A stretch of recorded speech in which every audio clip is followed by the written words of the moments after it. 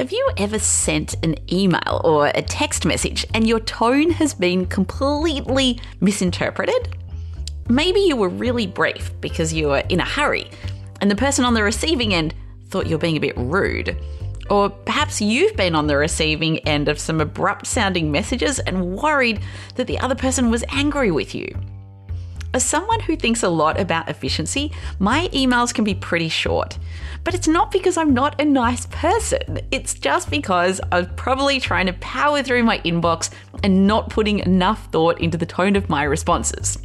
And my friends would sometimes say the same is true of my text messaging. But what if I told you there was a way of being really efficient with your email and messaging, but also injecting a lot of personality, or at very least, the intended tone that you're going for? Well, there is. And today I'm going to share this little trick with you. My name is Dr. Amantha Imber. I'm an organisational psychologist and the founder of behavioural science consultancy Inventium. And this is How I Work, a show about how to help you do your best work. At my consultancy Inventium, we default to asynchronous communication. Now, if you're not familiar with this term, asynchronous communication basically means non-live communication. So that might be email or instant messenger, Slack, or maybe collaborating via Google Docs, for example.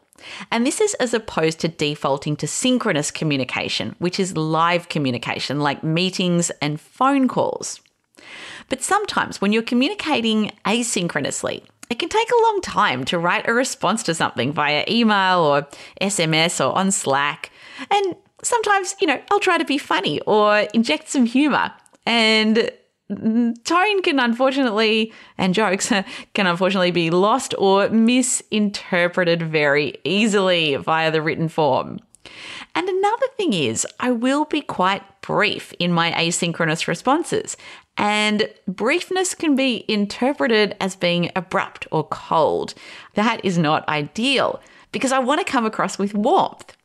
So how do I get that warmth across while remaining asynchronous and, relatively efficient in how I communicate?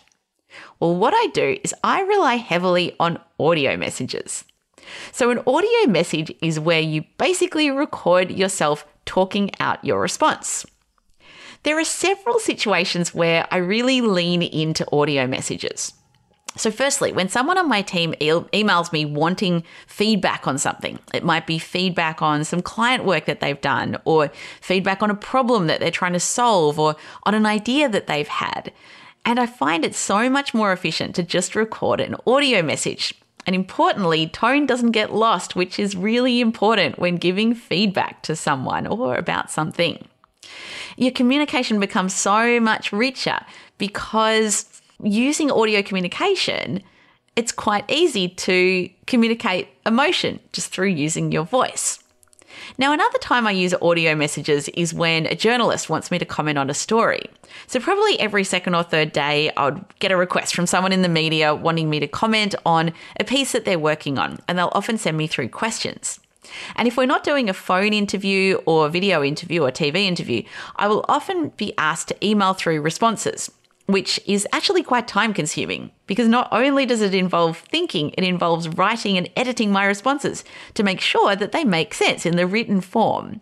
So what I now do is I default to an audio message where I'll record myself talking out the responses. And I find that to be a far more efficient way to respond and help journalists with stories and meet tight deadlines quickly. Now, I also use it in my social life. So when I've got something to say to a friend that doesn't warrant a phone call, but it would be a really long SMS, I'll send an audio message, which I found to be really useful. And I think my friends find relatively novel and fun, I think. And also, I even use audio messages in my dating life. So for single listeners out there that happen to be on Bumble, Bumble has a really cool feature where you can record audio messages as your response, as opposed to texting or typing out your response. And again, I found it such a good way to communicate with people. Obviously, phone and face-to-face is better, but in those early days. And when I receive audio messages back from people on the app, I find that I can infer some really useful things just by that person's audio message that I wouldn't have been able to get from just the written form. Now, let's get into the nitty-gritty of how this works in practice when it comes to work communication. So for longer audio messages, let's just say someone's asked me to give feedback on an idea. I will often gather my thoughts and make some brief notes in Evernote. And then when I'm recording the audio messages, I'll talk to those points just so I'm not wasting the other person's time and being a bit waffly or not getting straight to the point. But I find for shorter messages, I will generally just speak off the cuff, and I find that that is quite adequate.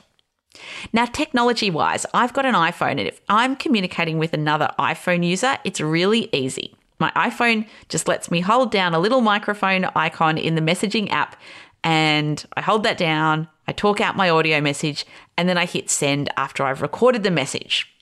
But when I'm communicating to people on Android devices, I need a workaround. So what I do is I record the audio message using the Voice Memos app, and then I share that audio recording using SMS or WhatsApp. And the other workaround is that I just communicate directly using WhatsApp. Now, not surprisingly, research from the University of California found that social connectedness or bonding is stronger between friends who communicate via audio message rather than instant messenger. The research also suggested that video communication takes this up another notch if you want to get even more fancy and record video messages. So this week, why not try sending or replying to someone via an audio message and see what kind of response it gets? I'd love to hear how you go. If you are looking for more tips to improve the way that you work, I write a short fortnightly newsletter that contains 3 cool things that I've discovered that help me work better, which range from interesting research findings through to gadgets that I'm loving.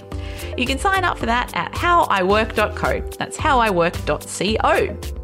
How I Work is produced by Inventium with production support from Dead Set Studios.